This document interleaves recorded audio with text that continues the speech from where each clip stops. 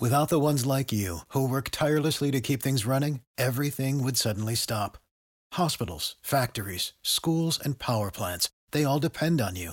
No matter the weather, emergency, or time of day, you're the ones who get it done. At Grainger, we're here for you with professional-grade industrial supplies. Count on real-time product availability and fast delivery. Call, clickgrainger.com, or just stop by. Grainger, for the ones who get it done.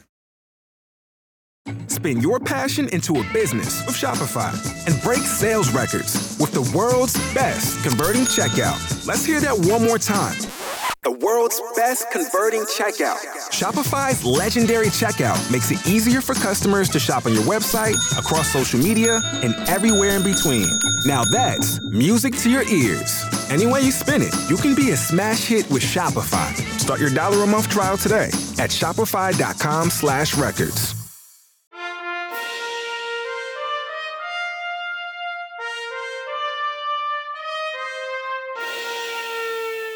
You're listening to Facepalm America. I'm Beowulf Rockland. I have conversations with people, my wife, my father, I mean, especially folks who are of a certain age, not so much my daughter, about just how enormously, overwhelmingly complicated the modern world has become. And I know that is, to an extent, a product of age and growing up in a less technologically complicated era than the one in which we live. But I think also, to a certain extent, it is beginning to transcend the ability of individual human beings, and perhaps cumulatively all of us as human beings, to understand or maybe even more critically control.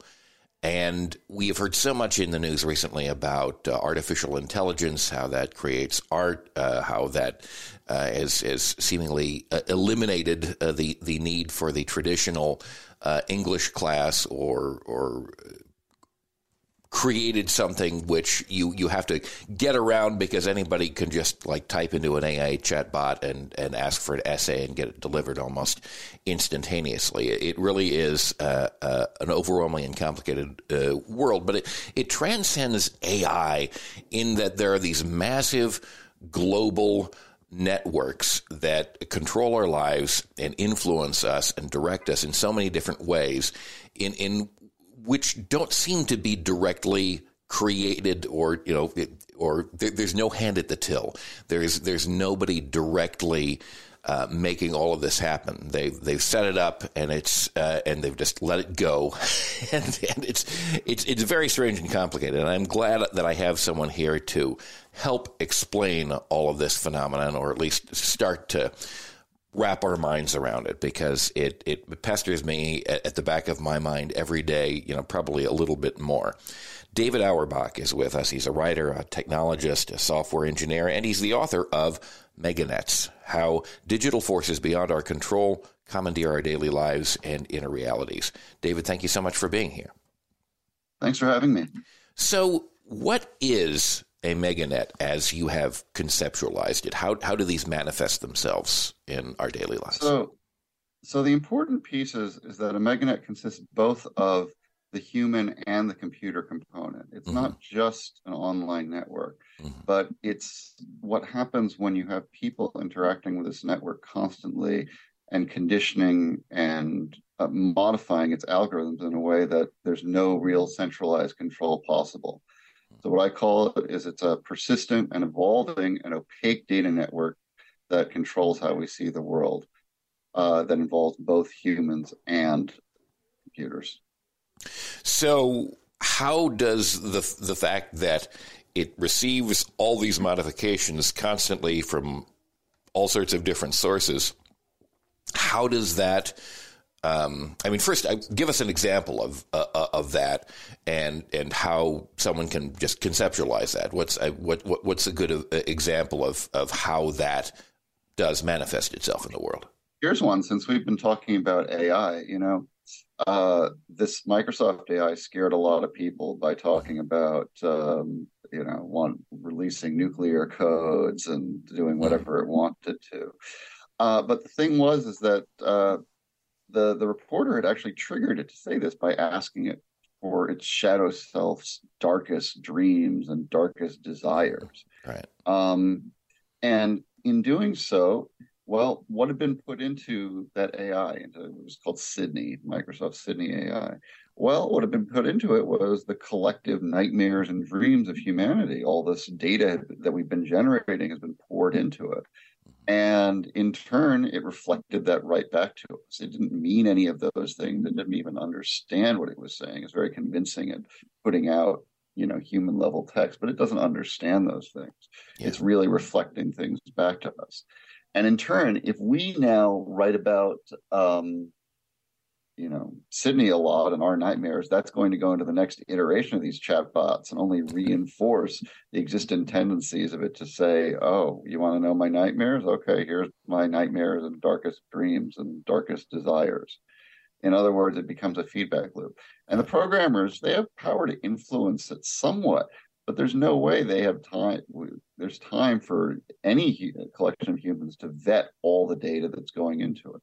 All you're getting is just incredible vacuum cleaner of data being poured in, and these very sophisticated machine learning algorithms recognizing patterns in them that of some in a semi-autonomous sort of way.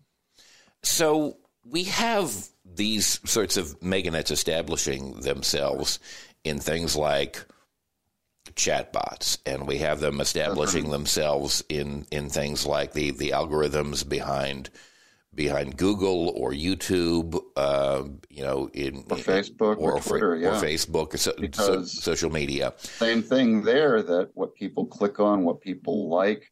Well, the meganets are taking that into account too, and causing you to cluster with other people who like the same things, even if those things are things that society more generally may disapprove of. That, whenever something explodes, whenever some bit of, I don't know if you want to call it misinformation or just ugliness or whatever, you can't play whack-a-mole with that. You're never going to get it in time. And that's the lack of control that I'm getting at here.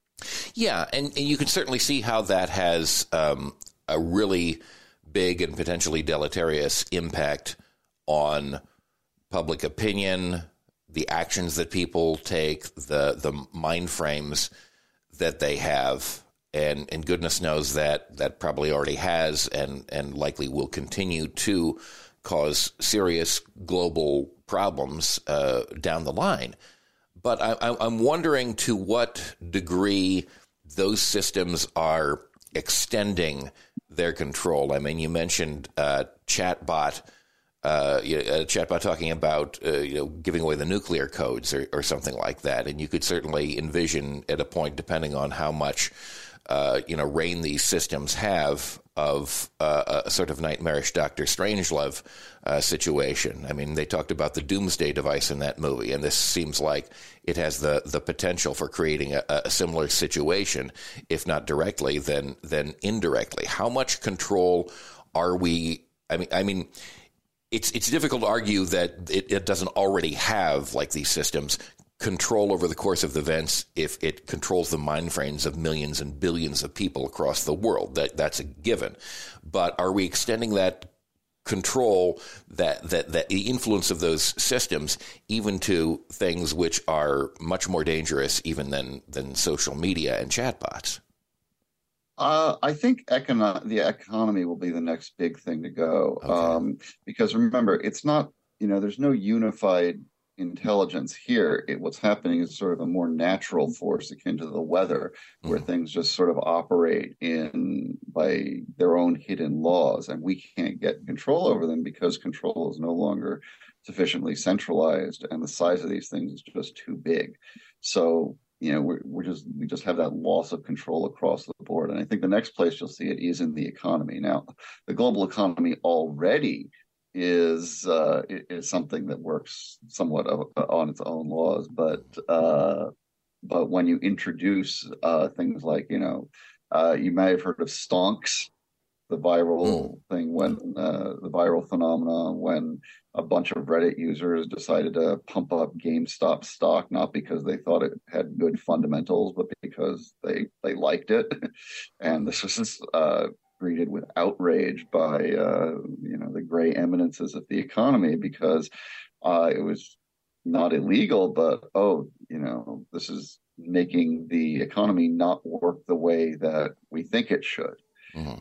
So I think you're going to see more of that, because you now have this decentralization of the ability to influence the economy.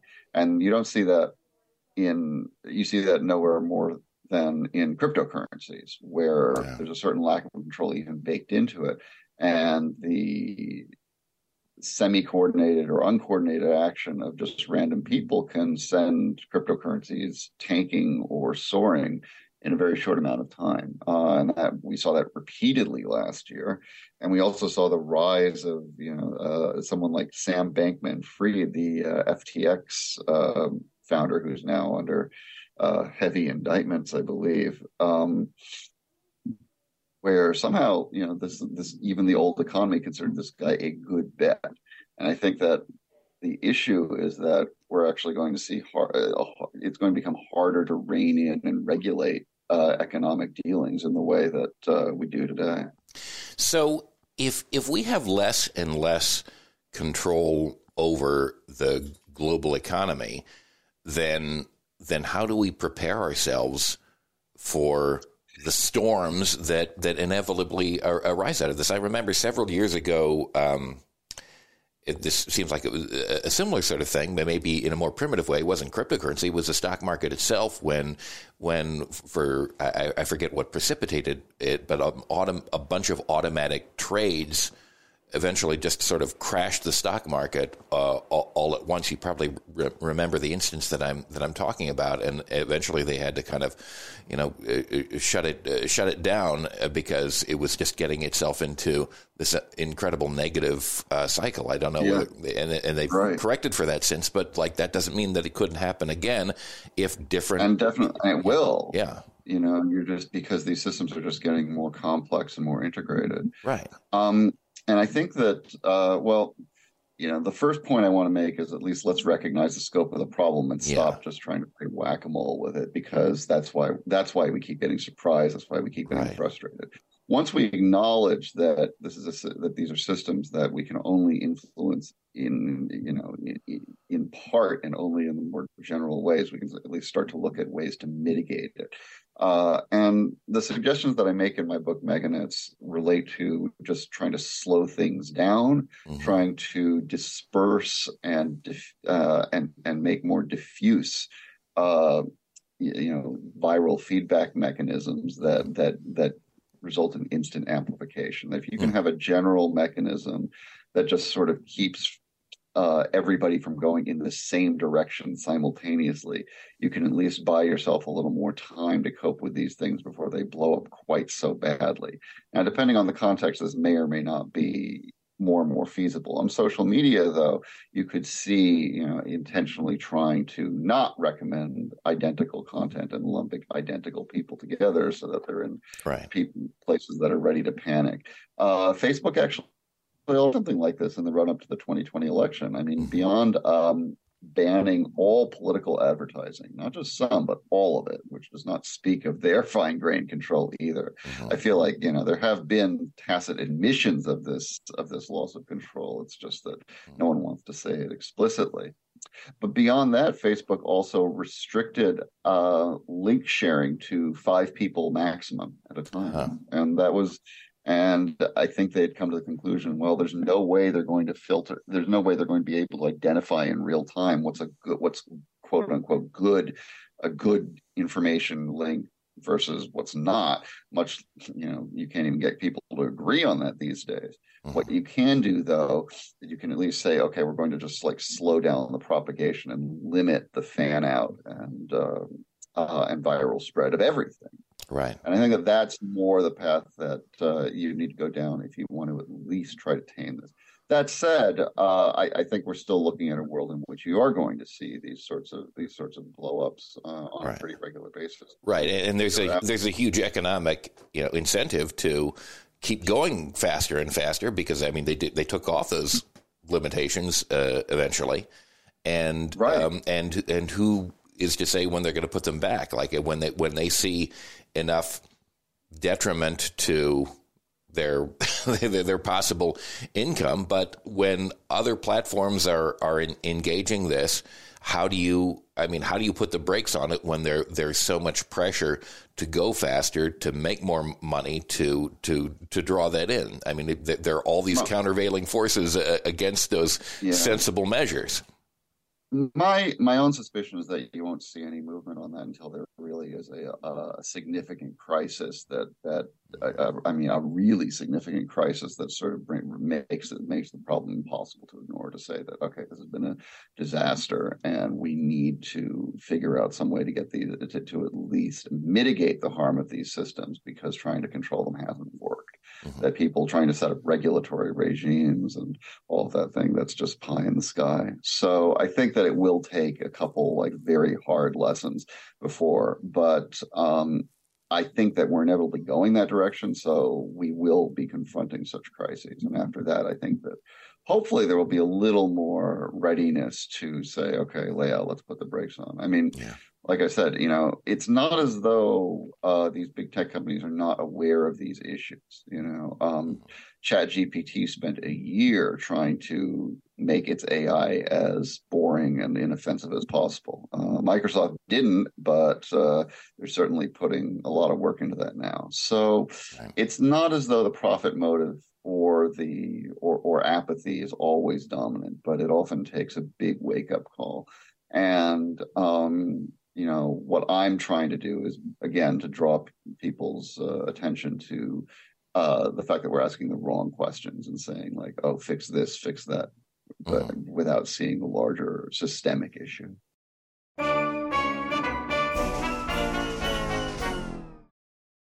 Hello, it is Ryan, and I was on a flight the other day playing one of my favorite social spin slot games on ChumbaCasino.com. I looked over at the person sitting next to me, and you know what they were doing? They were also playing Chumba Casino. Coincidence? I think not. Everybody's loving having fun with it. Chumba Casino is home to hundreds of casino-style games that you can play for free anytime, anywhere, even at 30,000 feet. So sign up now at ChumbaCasino.com to claim your free welcome bonus. That's ChumbaCasino.com and live the Chumba life. No purchase necessary. VGW. Void where prohibited by law. See terms and conditions. 18+. Hey guys, it is Ryan. I'm not sure if you know this about me, but I'm a bit of a fun fanatic when I can. I like to work, but I like fun too. It's a thing. And now the truth is out there. I can tell you about my favorite place to have fun. Chumba Casino. They have hundreds of social casino style games to choose from, with new games released each week. You can play for free anytime, anywhere, and each day brings a new chance to collect daily bonuses. So join me in the fun. Sign up now at ChumbaCasino.com. No purchase necessary. VGW. Void where prohibited by law. See terms and conditions. 18+.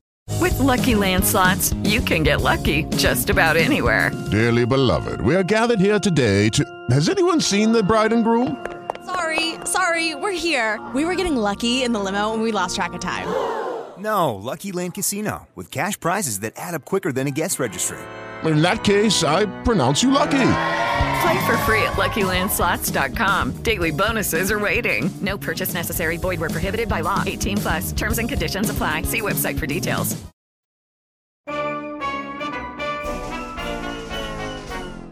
We saw a pretty enormous, systemic issue with the pandemic and the impact that it had on global supply chains, given how thinly they were spread with the advent of just-in-time production.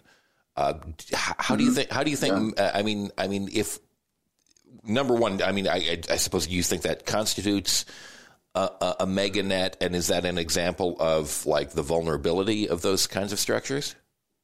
Yeah, that's a great point. I don't address it directly in the book, but indeed it was something that was on my mind, and I simply didn't have enough time to research it in depth. But yes, I think that it does qualify as that, because you are getting this responsiveness and reactivity in which feedback loops drive production and supply chains. and that shocks to them, unexpected phenomena can cause them to fall apart pretty quickly. I do think that in some ways we've acclimated to them better, that we had that compared to what could have happened. That the supply chains weren't impacted as badly, and I think that is because there are some self-correcting mechanisms built into those into those supply chains that have evolved over time, and I don't think that those exist for technology yet, for newer technologies yet. And my hope is that we'll be working those out, because compared to supply chains, the amount of data and the amount of algorithmic complexity in these newer meganets is far vastly beyond human comprehension. A supply chain, you can at least analyze it bit by bit. I mean, there's a lot of them, but compared to, say, looking at the guts of a social media filter algorithm, or Lord knows sort of machine learning algorithm, those technologies, you literally can't even figure out why it did what it did some of the time. Yeah. I guess my final question would be on the level of regulation, and maybe it's just not possible to regulate these things in the traditional way that we envision regulation taking place. But it certainly seems like we have policymakers, whether in the United States or around the world, who even less than the much of the general population, don't truly understand how certain basic elements of the internet and social media function. How then do we implement the things that we're going to need in the future in order to slow these things down, like through regulation or through other means? How do we get people in place in a position of power who actually understand how these things work? Really good question. That one, I'm afraid I don't have a great answer for. I think building awareness is the first step. Just getting people to be aware of what the problem is, how it's affecting things, and what isn't working. Once we've got that, maybe we can start to build some sort of consensus and some sort of organization that's a bit better than the sort of toothless rhetoric that the Biden administration put out with their AI Bill of Rights, which is that and $3 will get you a cup of coffee. Yeah. But it's not an easy task, and I won't pretend that I know how you can just push a button and get people aware of that. My part, again, is to just build awareness and say, look, we have to understand what problem we are really dealing with, which is not really a lack of will, but a lack of control. Right. Yeah, I guess it really just starts with educating as many people as quickly as possible and getting people to think about this, and maybe along the lines of what you're talking about with slowing things down, giving people the space and the time to think about it so that it's possible to conceptualize what the situation and the dangers are, as opposed to just plunging into the machine, as is very easy to do, as anybody who's ever gone down a rabbit hole on YouTube or on social media knows. Just turning the screen off for a while, thinking about, what does this really mean? What are the consequences of the actions that I take every day? If even for just a few minutes, and thinking about, what are these structures? What do they mean? What are the consequences? And what might we do about them? Right. Yeah. I think that's a great first start. Yeah. So that is my hope. And I fear, though, that enough people will have to be sort of,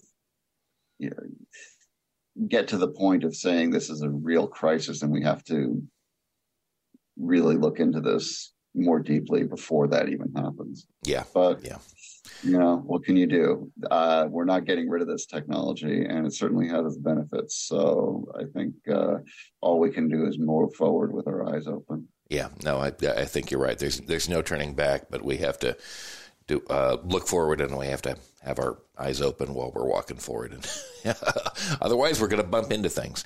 David Auerbach is a writer, a technologist, a software engineer, and he's the author of Meganets, How Digital Forces Beyond Our Control Commandeer Our Daily Lives and Our Inner Realities. David, thank you so much for spending the time today.